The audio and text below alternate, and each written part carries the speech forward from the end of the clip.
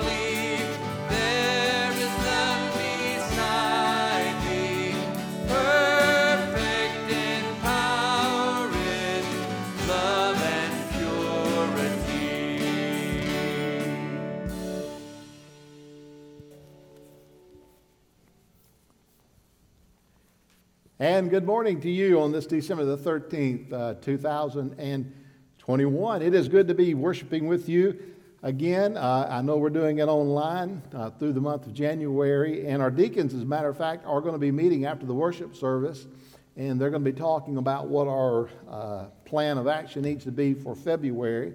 And so when they decide that and they let me know what their decision is, we'll pass that along on social media and put it in the newsletter so you'll know how to plan for February. But we do want to be in prayer for our community hospitals. I was talking to a pastor friend, and they were telling me about a couple that had been in an accident, and the wife needed to be admitted, and they couldn't take her in Jackson. They couldn't take her in Memphis, and she ended up having to go all the way to Vanderbilt there in Nashville just to get a hospital that would actually admit her because of the space in the room that they had. And speaking of hospitals, we want to remember Mr. Harold and Miss Linda Robbins. They contracted COVID, and I got a chance to see them last Sunday and pray with them. Of course, I'd already had it, so I was able to go minister to them. And then I know they were to have an infusion on Thursday. And I got a text from their son David yesterday, and then again this morning. Harold and Linda had to go to the hospital. I think Miss Linda may have gone Thursday, and then Harold was admitted on Friday. Now, Miss Linda is, I think, on 50% oxygen. She's got pneumonia in one lung, and that was the report that I had yesterday.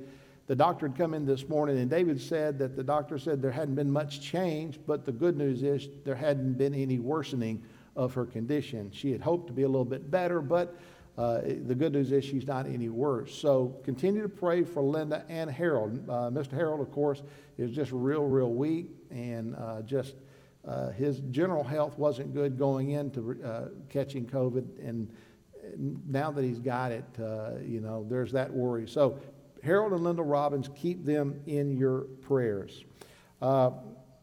Deacons, you do have a meeting after the worship service, so guys, I know you're going to be making your way up to church this afternoon to do that, and appreciate that. Update on our Lottie Moon. As of this morning, what I know is we got $6,175. Our goal is $15,000. We're going to continue to take that up through January, probably on into February, so that we can get our goal reached. But I know that you're praying and you're giving, and we appreciate that. And this morning, we do have a video that I think this is from the International Mission Board director, president, and it's a kind of a update is what it's called. So let's hear a word from him.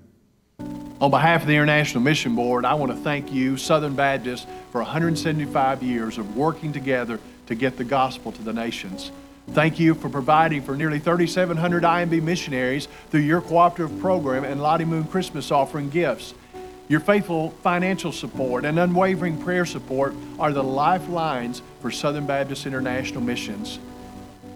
Throughout our 175-year history, Southern Baptists have maintained an uninterrupted witness among the nations in spite of famines, wars, civil unrest, and even as we have experienced this year, pandemics. This commitment has not come without sacrifice by your missionaries, and their continued witness cannot continue without your sacrificial support.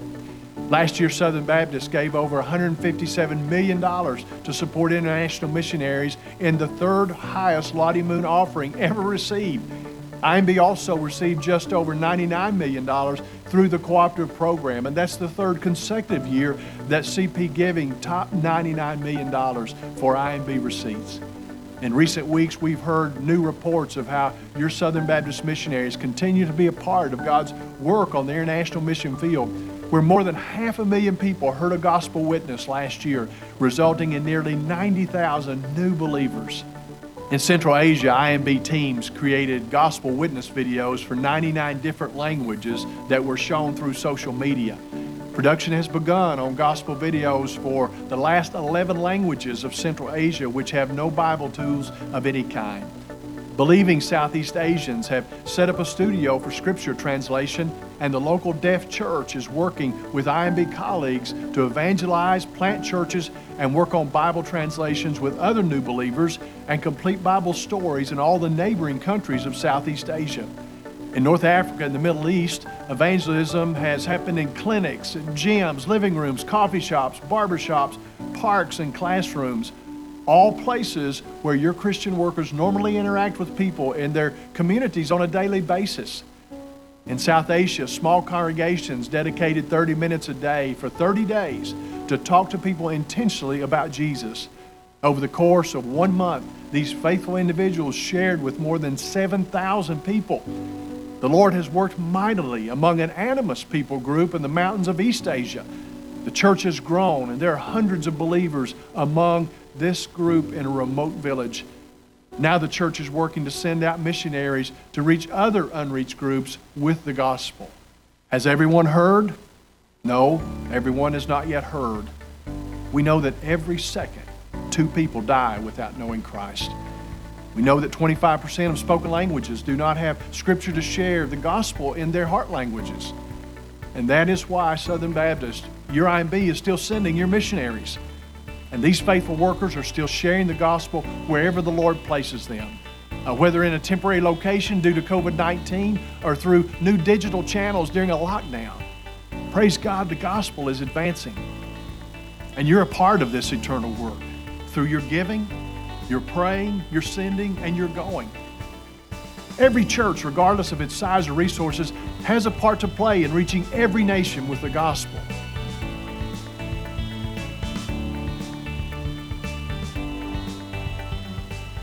And the nations are waiting. Thank you for doing your part.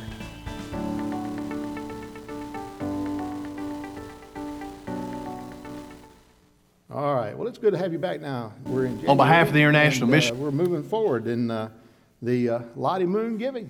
January through February, we'll continue to give. Y'all didn't catch it. I had the opening announcement. I think I said December the 13th. Brother Brian didn't change it on the bulletin. Let's have a word of prayer as we start our worship together. Father, we thank you this morning for loving us and taking care of us and just watching us through this last year. It has been a hard year, and Lord, we look forward to this year to come and things improving. Lord, we mentioned earlier Harold and Linda Robbins. We pray especially this morning for them. They mean so very much to our church. They're such a long-standing part of our family of God here, Lord, and we know that their health is not where it needs to be, and they're getting the best medical care that our professionals can provide. But Lord, we know ultimately we are in your hands, and we just pray for healing and recovery and for them to get home and to feeling better. Lord, we do pray for all of our missionaries as your work is being done around our world. This is a tough age and day to serve, but Lord, as our report was given this morning from Brother Paul, there is such a great work that's being done, and Christians and Baptists in particular are giving and doing and answering the call for missions around the world. And Lord, we just pray that as a church we can do our part, meet our goal, and Lord, just continue to keep a heart that loves lost people and wanting people to come to you, Jesus. Be with us as we worship together. We pray blessings upon the offering that's come in through the week and continues to come in. And Lord, just to use it to the kingdom's glory and to your glory. And Lord, just guide us and lead us in all of our thoughts and worship today. In your name, Jesus, amen.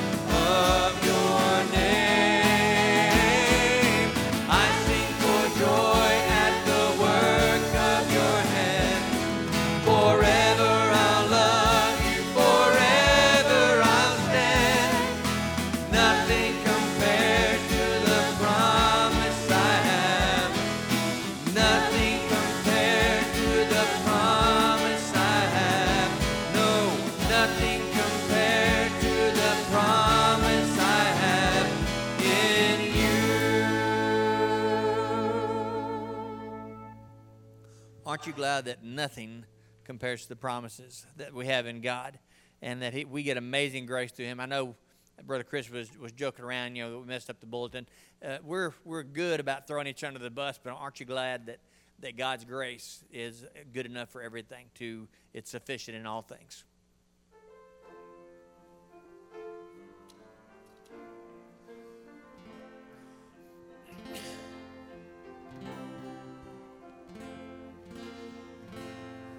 Amazing grace, how sweet the sound that saved a wretch like me.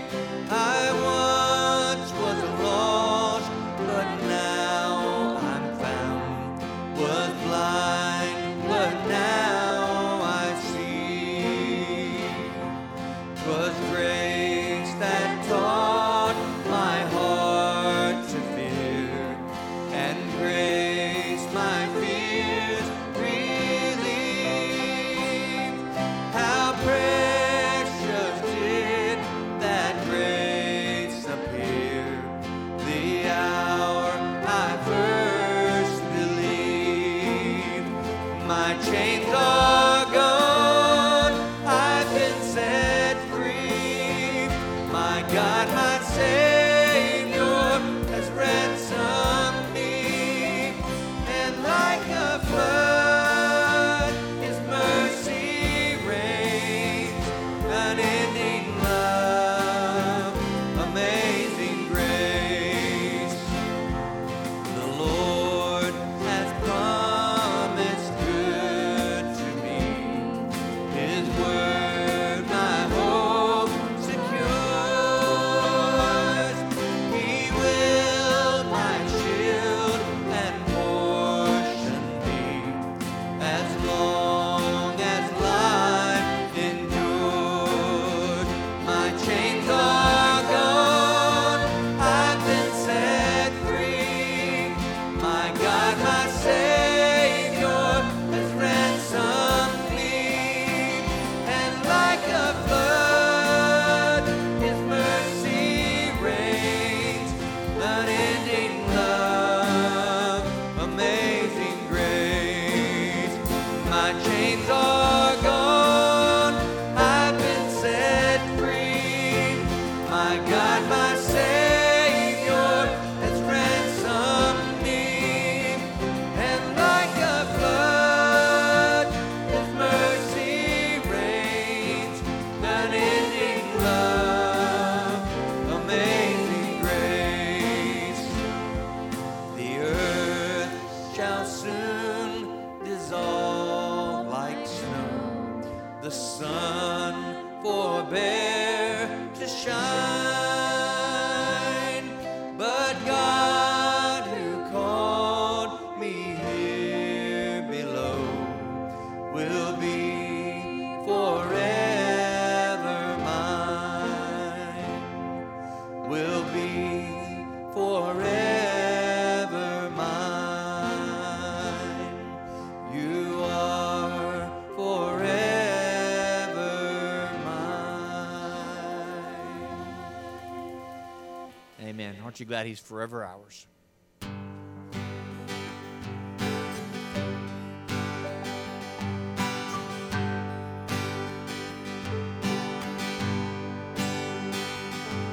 The splendor of the King,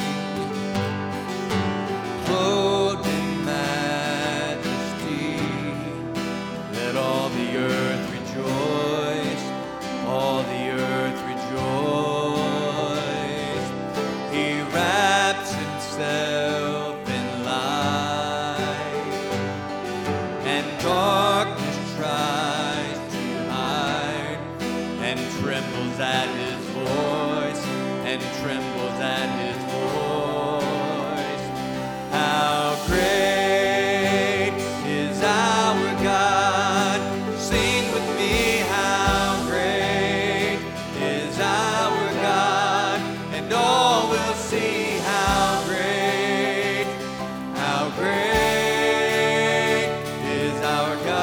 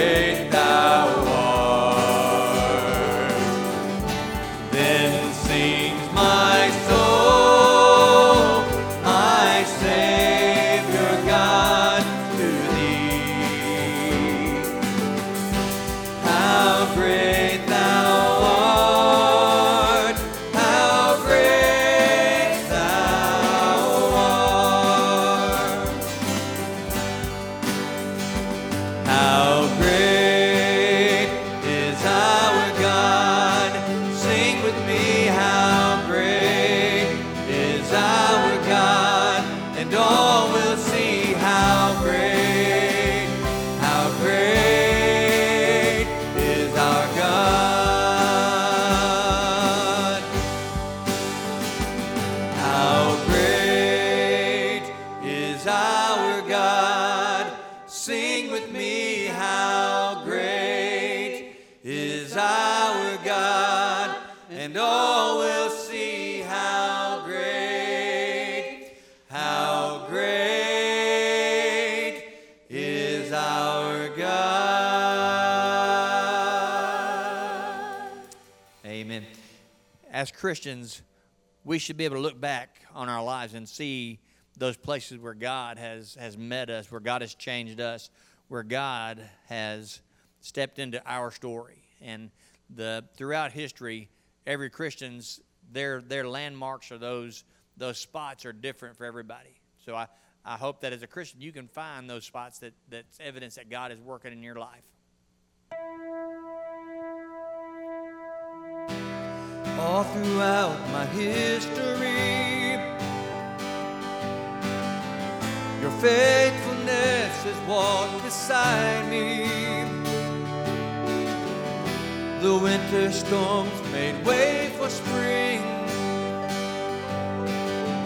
In every season, from where I'm standing, I see the evidence of your goodness all over my life, all over my life.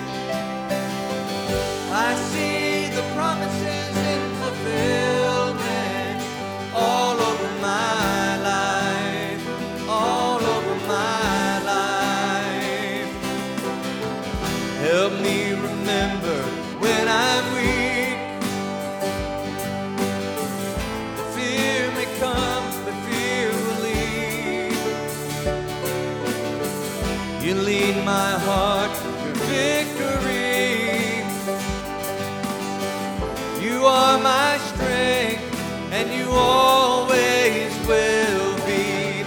I see the evidence of your goodness all over my life, all over my life.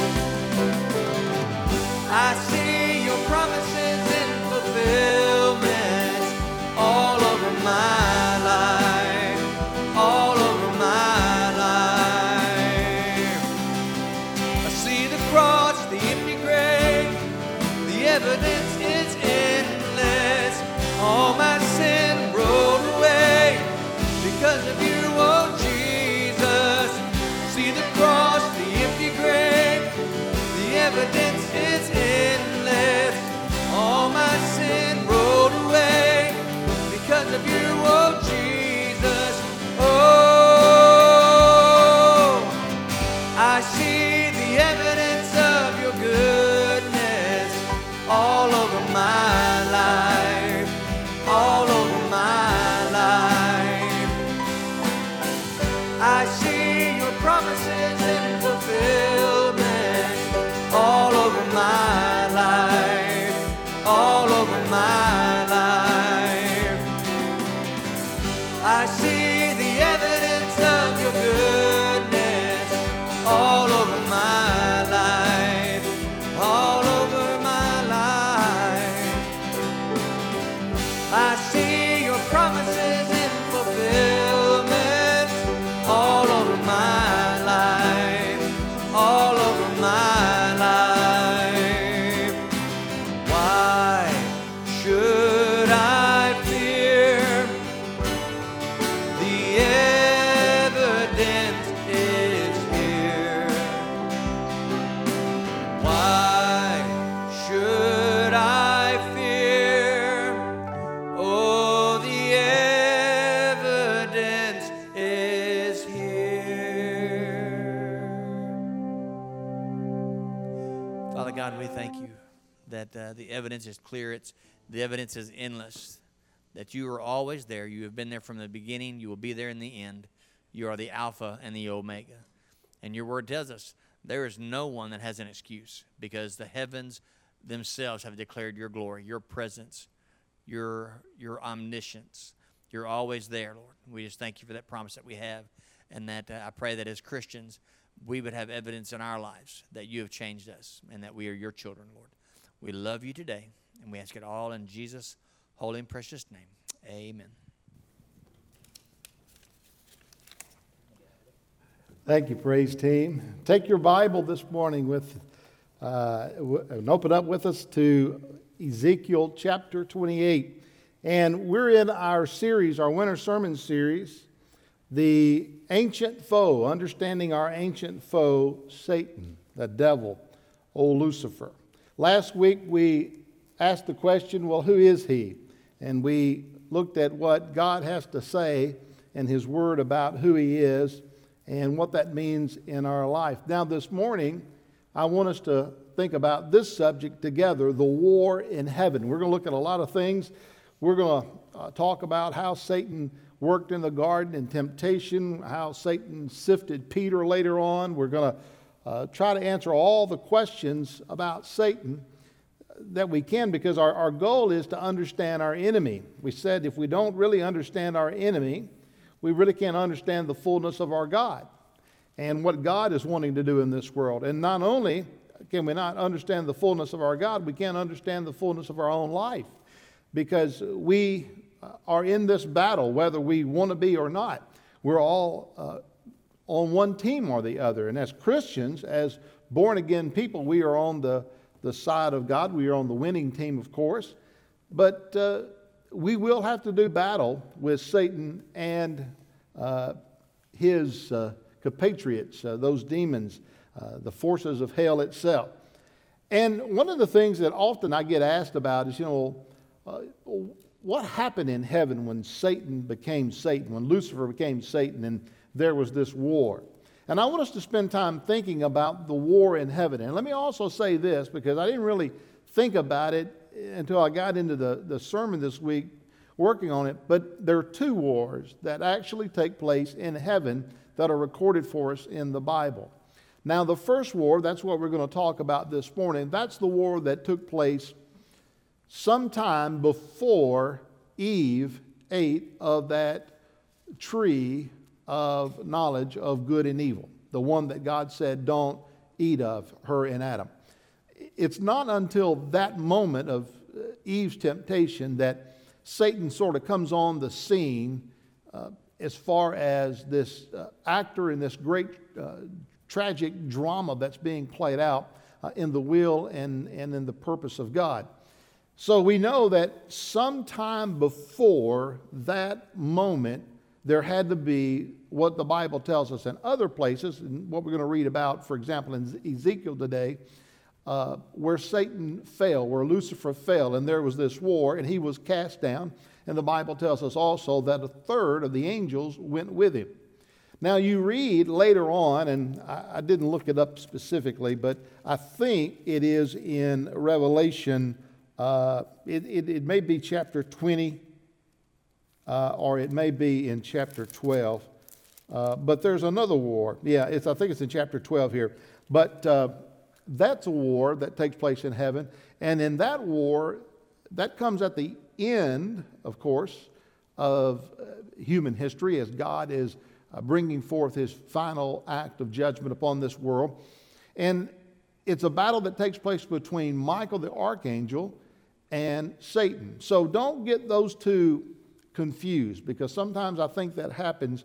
What we've read in Revelation, we kind of think as an event that took place way back in history before Adam and Eve, maybe, and we kind of get those two confused. No, there are two wars, so just kind of keep those separated. And we're going to look at this first one this morning together. So let's begin reading Ezekiel 28 and verse 11. Let's read through verse 19. We read some of this last week, but we're going to look at the fuller lamentation of Ezekiel today over this matter. Now, moreover, the word of the Lord came to me, Ezekiel says, the prophet, Son of man, raise a lamentation over the king of Tyre. Now, lamentation is simply raise up a sermon, a heartfelt cry against what's going on as it revolves around the king of Tyre, and say to him, and now the Lord spells out exactly what he wants to be said by Ezekiel. He said, you were the signet of perfection, full of wisdom and perfect in beauty. You were in Eden, the garden of God. Every precious stone was your covering: the sardius, the topaz, the diamond, the beryl, the onyx, the jasper, the sapphire, the emerald, the carbuncle. And crafted in gold were your settings and your engravings. And on the day that you were created, they were prepared. You were an anointed guardian cherub. I placed you. You were in the holy mountain of God, and in the midst of the stones of fire you walked.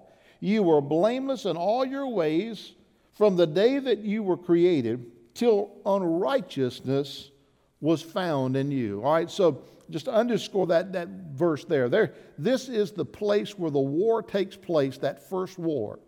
And in abundance of your trade, you were filled with violence in your midst, and you sinned. Again, you can see the war is transpiring here. So I cast you as a profane thing from the mountain of God, and I destroyed you, O guardian cherub, from the midst of the stones of fire. It's a very quick war. It doesn't last very long. Satan's defeated, and he's thrown out of heaven. And then we're told again what's going on and why all this happened. Your heart was proud because of your beauty. You corrupted your wisdom for the sake of your splendor. I cast you to the ground. I exposed you before kings to feast their eyes on you. And by the multitudes of your iniquities and the unrighteousness of your trade, you profaned your sanctuaries. So I brought fire out from your midst to consume you, and I turned you to ashes on the earth in the sight of all who saw you. And all who know you among the peoples are appalled at you. You have come to a dreadful end and shall be no more forever.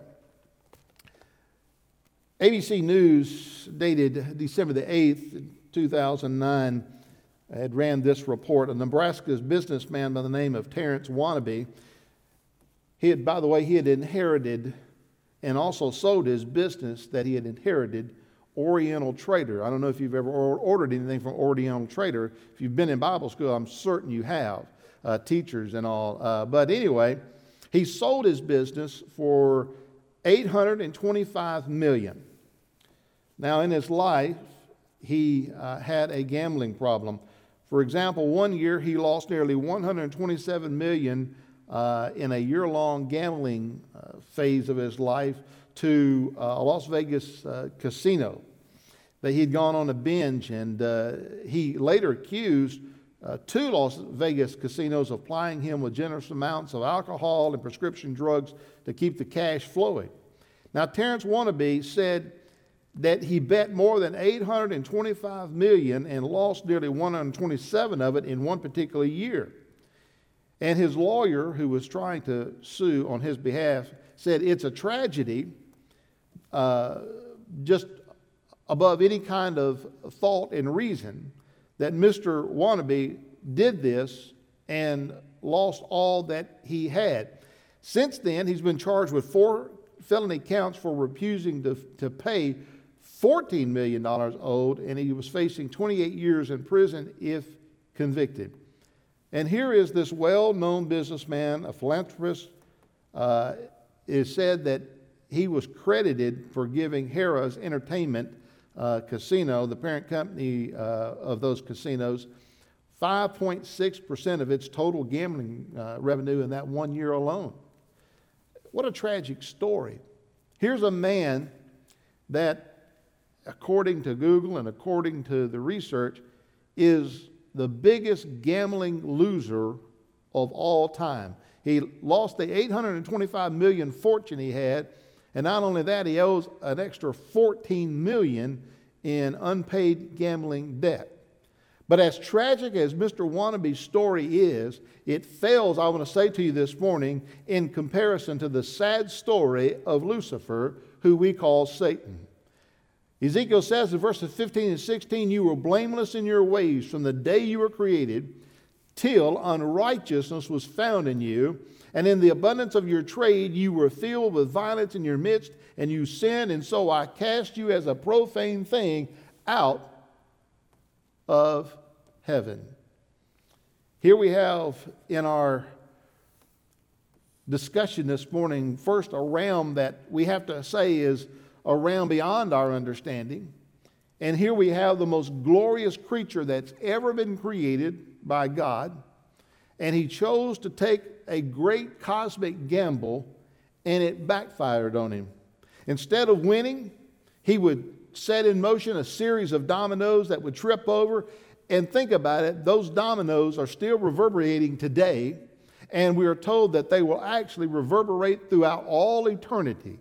For there will be those who will be lost and die and live forever without God, and there are those that will know God and receive Christ and live forever with God. We're going to talk about, too, his end, not today, but later on, and how we'll look upon him in eternity to come. You could really say that this was the father of all gambles. It was the opening gambit of what has really, if you want to look at it, a tragic dramedy, a tragic drama that's been played out. And so what we find here is that even though this drama, this tragic drama is being played out, God has a very real divine purpose at play. And I think that becomes more evident as we study this, as we go through this. Now, when you come to Ezekiel 28, you recall we were talking that Ezekiel was to take up a lamentation against the king of Tyre. Now, let me just say, there was an old ancient king, a king of Tyre, who was a wicked king. He was the political ruler of his day. God says to preach to him, to take up a lamentation against him. And as Ezekiel begins to do this, he begins to look through that throne, through that individual, and begins to focus on the real power behind the throne. And I believe this is extremely important for us this morning. If you want to understand what's going on in our world today, if you want to understand what's going on in America today, you need to understand that the real power that's at work today in this world is not the power of man, of lost men and women. It is the power of Satan that is at work behind lost men and women that are doing much of the things in our world today that are really things that are satanic and evil in their purpose. And if we're going to understand what God is doing and how God counters those things, we need to understand the power behind the thrones. And Satan's very much alive in our world today. So if you want to look at Wall Street or the White House or whatever, you can just then begin to understand that the real power and the influence of our world is Satan. And he has the same goal today that he had back when Ezekiel brought this lamentation, and that was to bring destruction upon this world, to bring destruction upon mankind and upon man himself. So if there is a will of God, if there is a work of God, if there is a witness unto God, then you and I need to understand that Satan is there doing his best to stop it, to kill it. Now, there are many times in the Word of God that God addresses Satan, but he addresses him through some other agent. For example, in the Garden of Eden, God speaks to Satan, but he's a serpent, right? Or think about this, in the New Testament, Jesus spoke to Satan. But when Jesus spoke to Satan on one occasion, he was speaking to who? Peter. But he looked at Peter and he said, the one speaking through you right now is not you, Peter, but Satan. And Jesus said what? Get thee behind me, Satan. Well, here Ezekiel is speaking to the power that is behind the throne, the king of Tyre, and he is speaking to Satan. I want you to see 5 things today real quickly about how God and Satan have this initial war, this early war, and particularly I want us to think about Satan's role in this. And here's the 5 things I want us to think about. The creature that he was. Number 2, the duties that he performed. The gamble he took. Why he did it. And finally, why he failed. So let's think about that first one for just a moment. The creature that Satan was. Now, a lot of times I get asked this question. Brother Chris, why did God create the devil? Well, let me just say to you that God did not create the devil. God did not create the devil. But God did create an angel who was called Lucifer. And Lucifer did sin against God, did rebel against God.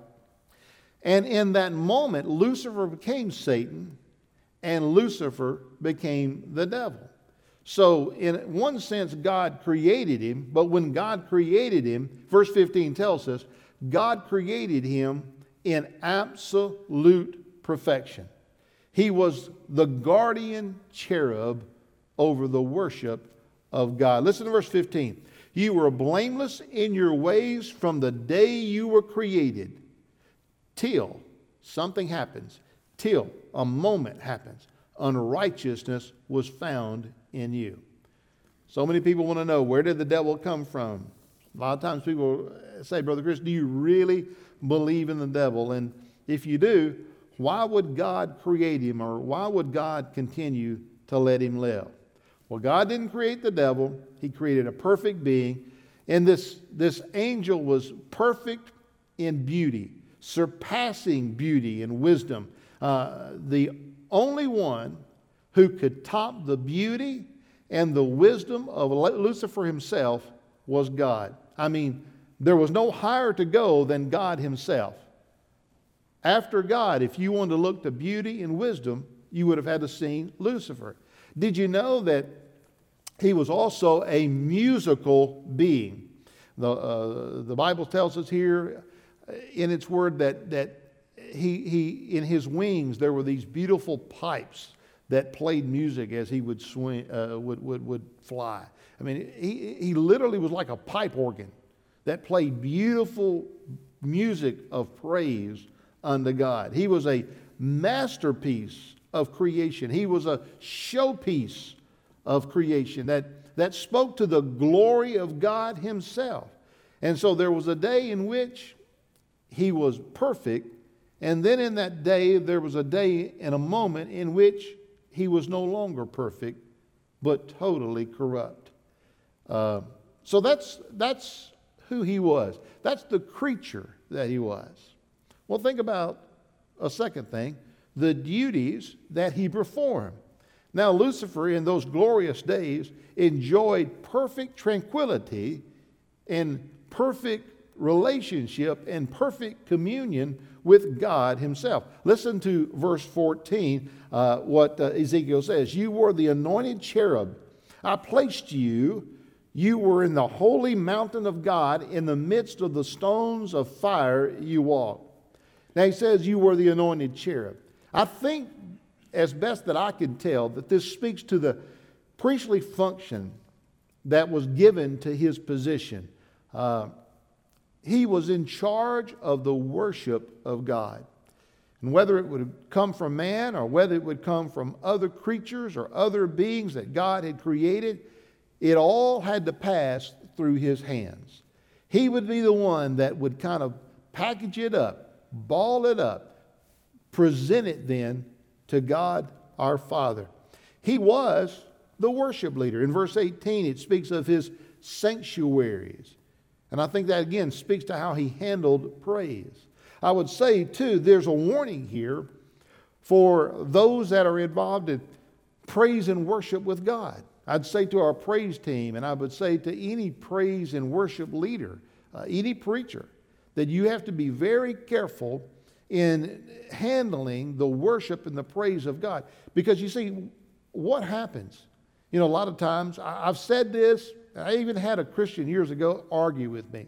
I said, if you want to compliment me on a message, if I preach a message and it blesses your heart and I bring you a message that affects your life and your heart, what you can best say to any preacher is, preacher, God spoke to me today through you.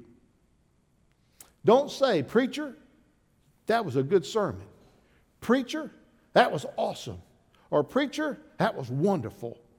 Because what it does is it tempts me to do what Satan did, and that's to hold back a little of the glory that should be passed on to God and given to him alone.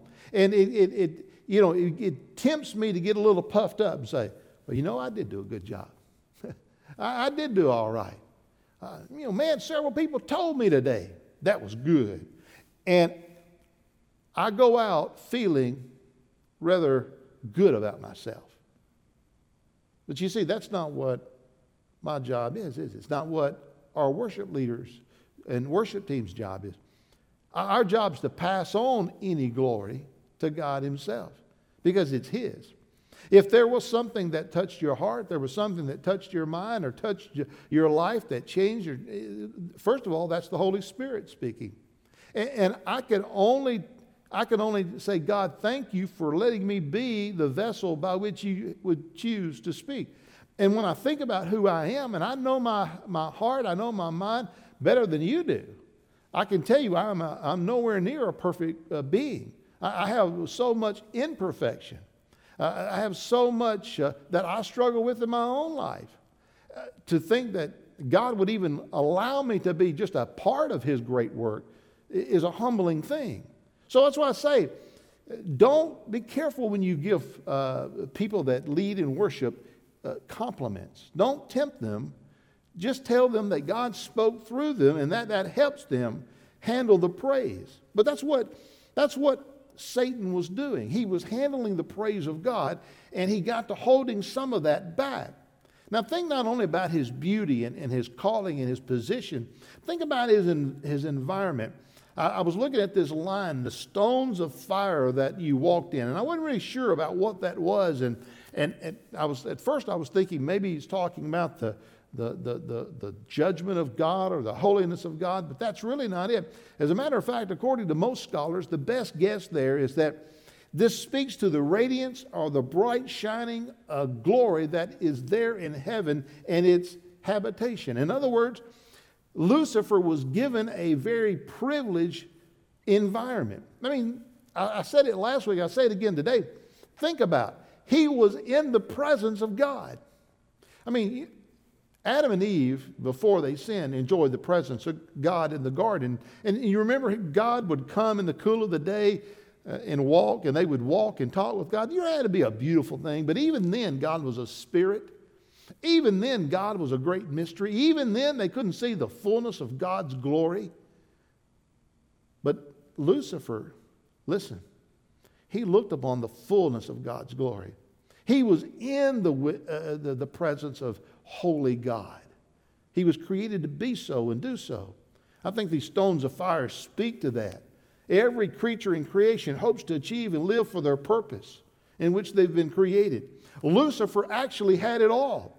Everything logically he could ask for, everything logically he could want, everything that would make him be the person he was created to be, he was given. So the question comes then, why did he sin? Why did he rebel? So that brings us to the third point, and that's this, the gamble he took. Look in verse 15. You were blameless in the way from which you were created until unrighteousness was found in you. Underscore unrighteousness found in you. It is a shocking, it is a perplexing statement here. One of the best comments on this statement I read was given by Dr. Rogers. I'll just give you the quote. It's a long quote. It's a good quote. But listen to what Dr. Rogers said about this statement and about Satan's unrighteousness. Satan is brilliantly stupid. He is hideously beautiful. That's worth writing down. That's worth writing down. He is brilliantly stupid. He is hideously beautiful. Now, don't get the idea that because Satan has sinned against God that he's a knucklehead in every area of the word. Now, he is the ultimate knucklehead. I mean, to think that he could overthrow God, how stupid. But still, he's brilliantly stupid and hideously beautiful. In other words, it just perplexes the mind. I mean, he was the most wise creature ever created, yet his wisdom failed him. He was the most beautiful creature ever created, but yet his beauty failed him. I mean, he was given everything that God could give a person to succeed, and yet he still decided to take the gamble. And the gamble was really the biggest leap ever taken. And the gamble was a leap he couldn't make. You know, when we talk about a gamble in life, that's really what you're talking about. Can you do it or not? I mean, for example, I might say, all right, yeah, I'm going to put money on a team over here winning a football game. And for example, I think if you were to say the Kansas City Chiefs, that's a pretty good odds. I think they're the favorite to win the Super Bowl this year. They won it last year, and they really haven't gone down in strength. That wouldn't be a very big leap, would it, to say that they could win the Super Bowl? You know, that's a leap that probably could be made and money won. But now, if I were to say, you know what? I think that the little fifth grade Pee-wee team over here could win the Super Bowl. Well, that's a leap too far, isn't it? I mean, suppose for just a moment they were allowed to play in the NFL championship. I mean, there's no way the little fifth grade boys are going to go out there against strong, powerful men, particularly NFL professionals, and be able to compete and win a Super Bowl. That's a leap too far. Nobody's going to put money on that. Satan was making a leap too far. It was a gamble that had no chance of paying off. So the question is, and this brings us to our fourth point, why did he do it? Why he did it? Ezekiel 28, verse 17. God tells us, your heart was proud because of your beauty. You corrupted your wisdom. God said, I gave you perfect wisdom, but you corrupted it. I gave you beautiful splendor, but you turned it into ugliness, to a hideousness. Listen to what Isaiah chapter 14 says in verses 13 and 14. And here Isaiah is speaking to what Satan was saying in himself as God was relating it to Isaiah. You said, in your heart, I will ascend to heaven above the stars of God. I will set my throne on high. I will set on the mountain of the assembly in the far reaches of the north. I will ascend above the heights of the clouds, and I will make myself like the Most High. 5 times Isaiah says, Satan said, I will, and ultimately I will be like the Most High. Why did he do it? 5-letter word. Pride. Pride. Listen, you're never more like the devil than when you allow pride to rule over your life. And you put I first ahead of God. Nothing makes you more like the devil than pride. Lucifer deceived himself into thinking that his rebellion was necessary if he was to really put his interest first. His interest had to come before the interest of God. What Lucifer and what Satan failed to grasp was that his personal interest was actually tied to the interest of God. They're always aligned. They're always what's best. What's best for God is what's best for us. And yet, but there are Christians today, and there are lost people today that have in their mind that their way is actually better. When we cut God out of the picture and do what we want, we feel like sometimes, it's what's best for us. But friend, every time we go God's way and what's best for God, it's always what's best for us. And so Lucifer made some bad judgment. And it's the judgments that he keeps tempting us with, and it's the judgment that we keep acting upon. We must never think our obedience is best only for God. It's not only best for God, it's best for us as well. When God gives us command to obey, it's always in our best interest. We are never so brilliantly stupid as when we choose not to obey God and seek our own desires. We are never wiser than when we surrender to God and when we want to live according to the will of God in our lives. Lucifer, perhaps consumed with jealousy, decided to take those cosmic dice and roll it and take the gamble, I'll do it my way.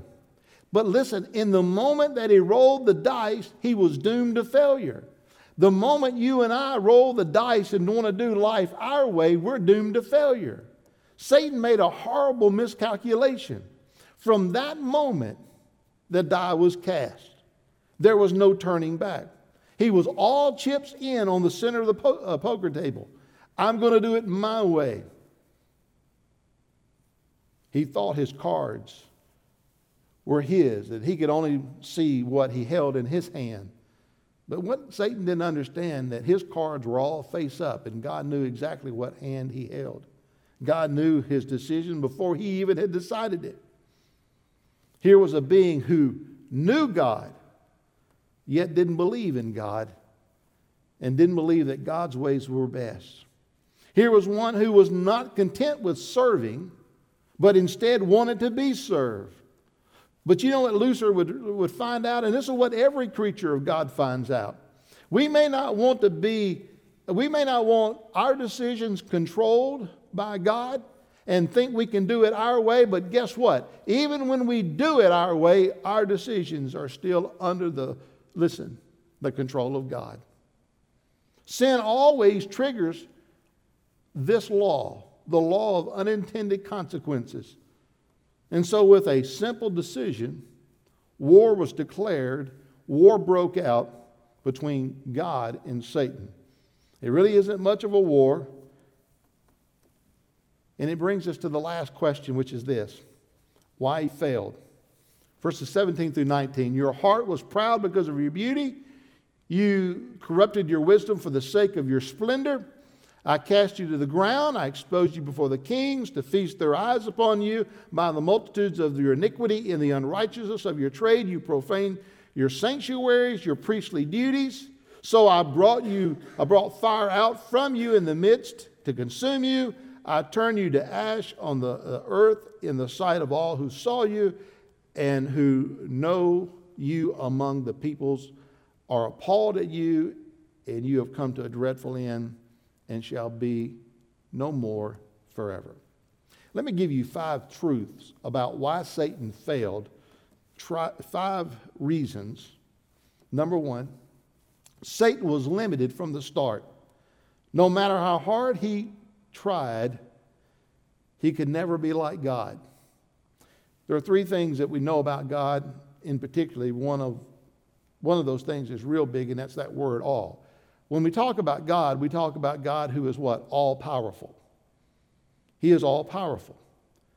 He's all knowing, and he's all being. He's omnipresent. Satan could never be all powerful. He's powerful, no doubt, but he wasn't all powerful. He couldn't create out of nothing like God, and he can't control everything in power as God does. Never could, never will never be able to. He's not all-knowing. He only can know what he knows and what he can understand. God knows everything. God knows not only what God knows what we know. And he's not like God where he's omnipresent. And by the way, don't get the idea that you know, if Satan himself is literally tempting you, then I'll say this: he can't be tempting Brian at that moment. He can't be somewhere else. And the temptation that a lot of that we get, the satanic temptation, is the demons at work. All right? I'm not so sure Satan is quite as hands-on as we tend to make him out to be. I mean, we all get this idea that Satan is doing all the dirty work to all of us. He's not like God. He's not omnipresent. He's not all-powerful. He's not all-knowing. Number 2, Satan was limited in what he could foresee. He could only learn from his mistake, just like you and me. He could never fully see and foresee the full depth of his blunder. I think if he could have seen the fullness of it, I don't think he would have done it. Number 3, Satan was limited by damage control, like we are. While we're not told he regretted his mistake, I think he did. Once he crossed the line, though, that was it. And once Satan crossed the line, there was no going back, unlike for you and I. You see, we could rebel against God. We could sin against God. And through the grace of God, we still have hope. I heard Dr. Rogers say this years ago, and I said it and believed it, and then I got to study it this week. And I think I know what Dr. Rogers was talking about when he said it, but I think in closer theological thought, it's really not accurate. I heard him say years ago, that if Satan had repented, that God in his grace would have forgiven him. But Dr. Rogers did go on to say that was never going to happen. Satan was so fully corrupt by that single event, it wasn't going to happen. But I really don't think that's a true statement. Listen, repentance is a gift given by God and given only to man. In other words, you and I can't have a relationship with God unless God makes a way for you and I to have a relationship with him.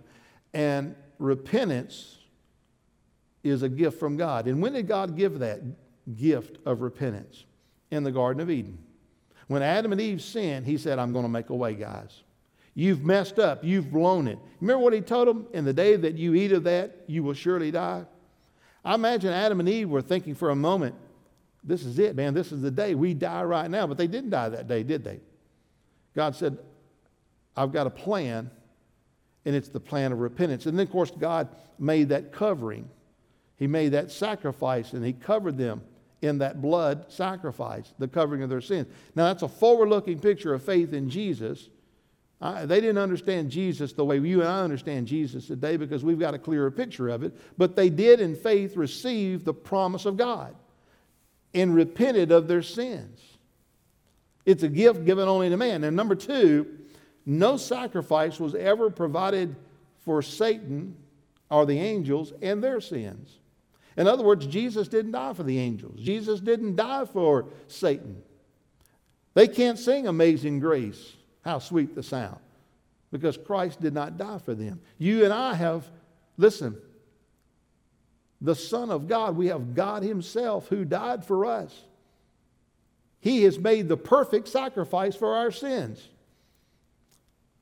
So Satan was limited in damage control. Number four, Lucifer and the fallen angels were free to make a mess, but they weren't free to fix the mess. The law of unintended consequences had now to unwind itself. And what's happening in our world and what is said to happen in the book of Revelation is a law of unintended consequences. These things must play out as God has decreed. And you see, that's the other reason he was doomed to failure. And finally, the fifth reason he failed was this. He thought he knew God, but he didn't. You know, I read where one author, and I think I said it last week, up until this point, Satan only knew, or Lucifer only knew God as a loving, all-loving, gracious Heavenly Father. There had not been a need for God's judgment or God's righteousness or God's wrath to be revealed. He didn't fully know God. He should have. He should have known the holiness of God. He should have been able, the wisdom that he was given, to logically think it out. But he didn't really know God. And by that I would go, why? Why didn't he know God? Well, because his eyes were on himself and not on God. I think Satan was looking at what's not fair for me instead of what's right with God. And when you get your eyes on you and you get them off God, you're prone to mess up. Now, we close this out. Let me ask this question. Where was God in all of this? Ephesians 1, verses 11 through 14. Let me read that for you. In him we have obtained an inheritance, speaking of Christ, having been predestined according to the purpose of him who works all things according to the counsel of his will, so that we who were the firstborn to hope in Christ might be to the praise of his glory. In him you also, when you heard the word of truth, the gospel of your salvation, and believed in him, were sealed with the promise of the Holy Spirit, who is the guarantee of our inheritance until we acquire the possession of it to the praise of his glory. Where was God? He was working out all things according to his purpose. That's what Paul says there in Ephesians. We might ask why some of the angels sided with Lucifer, and yet others maintained their relationship with God. We find the answer to that in the mystery of God's eternal purposes. The truth is, we don't really know. The New Testament speaks of the angels who didn't fall and calls them the elect angels, 1 Timothy 5:21. Evidently, there were some that were preserved from sinning by a decree of God. Other angels who were given the freedom to choose, and they fell voluntarily, no doubt. But what we do know about those that didn't fall and those who did fall and Satan's failure, all these things do fulfill the purpose of God. And just remember that the fall and even this war in heaven is just but one of the first scenes that would be played out in this extended great drama, this tragic drama we call life. And all these things would unwind themselves in the fullness of God's purpose. But over and against that backdrop, there's good news. You take that old black cloth and you lay out that beautiful diamond on it, and that diamond sparkles. Well, what is the good news? What sparkles? And that's Jesus Christ. He is our hope. He is our salvation. He is our forgiveness. When we give our heart to Christ, we're saved by His blood. Even when we die, there's that hope of resurrection. This week I did a funeral for one of our dearly departed older saints. And there at the graveside, I talked to the family and I said, one day there is the day of resurrection. This old body that's worn out and tired will rise a new body and be in the likeness of Christ.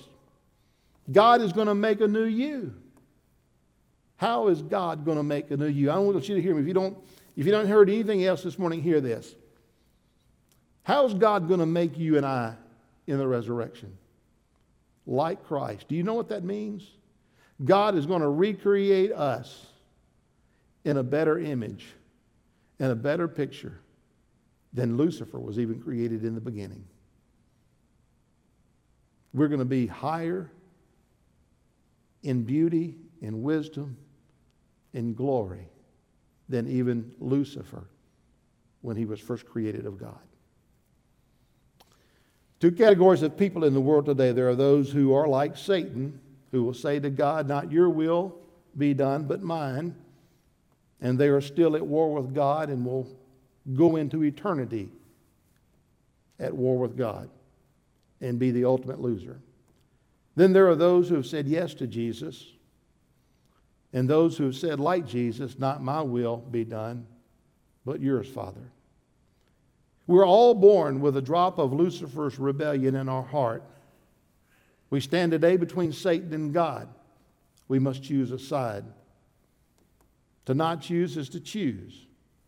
You can join the team of losers, Satan and his demons, or you can join the team of champions, Christ and His bride, the church. The choice is yours to make.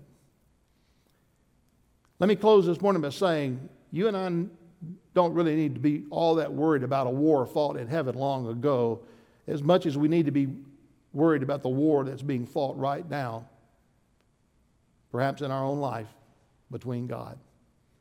This morning, if you're lost and you don't know Christ, you're at war with God. You can look at Satan and say, you know, it didn't work out so well for him. That's not a good road to go down. And give your heart to Christ today and be born again. Perhaps maybe this morning you're a Christian, and while you're saved and you've been washed by the blood and you're eternally secure, you're not living for God, and in a sense you're helping out the enemy. You're sort of a traitor. You're a rebel. And while you may have eternal salvation, don't forget there is the law of unintended consequences. We will give an account to our Lord and Savior one day for our life. All the things we've done and didn't do, the things we should have done and didn't do, all the things we've said and thought, we're held to a very high standard to live for God. And God knows whether we're connecting with Him in the way that we should. So I want to ask you this morning, if you're a Christian, are you living the way you ought to live? You know, the best thing you and I can do is make peace with God. And that's what Jesus is, peace with God. And then it isn't just peace with God, we get the peace of God that guards our heart, our mind, our bodies, our souls. And oh, what a joy there is when all is right between the Creator and His created. Heavenly Father, this morning, perhaps someone is listening, says, today, Jesus, I need to give you my heart. I need to ask you to be my Lord and Savior. And this morning, in this simple prayer, I want to do that. Jesus, please forgive me of my sin. I repent of them and ask you to be my Lord and Savior. That simple prayer is a prayer of salvation.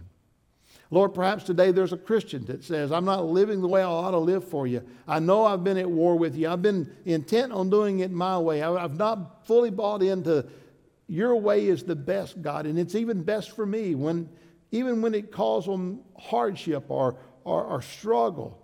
Your way's still best. Yes, Jesus had to go the way of the cross, but it still was the best way. It was the only way that Jesus could be one with you, Father. The only way we can be one with you is to be surrendered totally, fully to your will. And Lord, this morning we can come to you and just say, Lord, while we're saved, I want to just renew my life. Confess and repent of what's been rebellious. And strengthen my relationship again with you. Receive your forgiveness and the cleansing that you give. Lord, whatever decision may need to be made today, at this time, at this hour, at this moment, let your will be done. In Jesus, your name we pray. Amen. We pray God's blessings upon you as you worship with us today. If God has led you to make a decision today for Jesus, we would love to hear about it. We invite you to come to our website, cometothecross.net. Our online decision card will allow you to tell us about the decision that you're making. All decisions, all contacts are kept private and are confidential. However, we would be able to pray for you, and perhaps I'd even be able to call you and pray with you about what God has led you to do if you so desire. So fill out the form, let us know, and just know that we love you and God loves you, and we're excited that you're taking this first step for God today.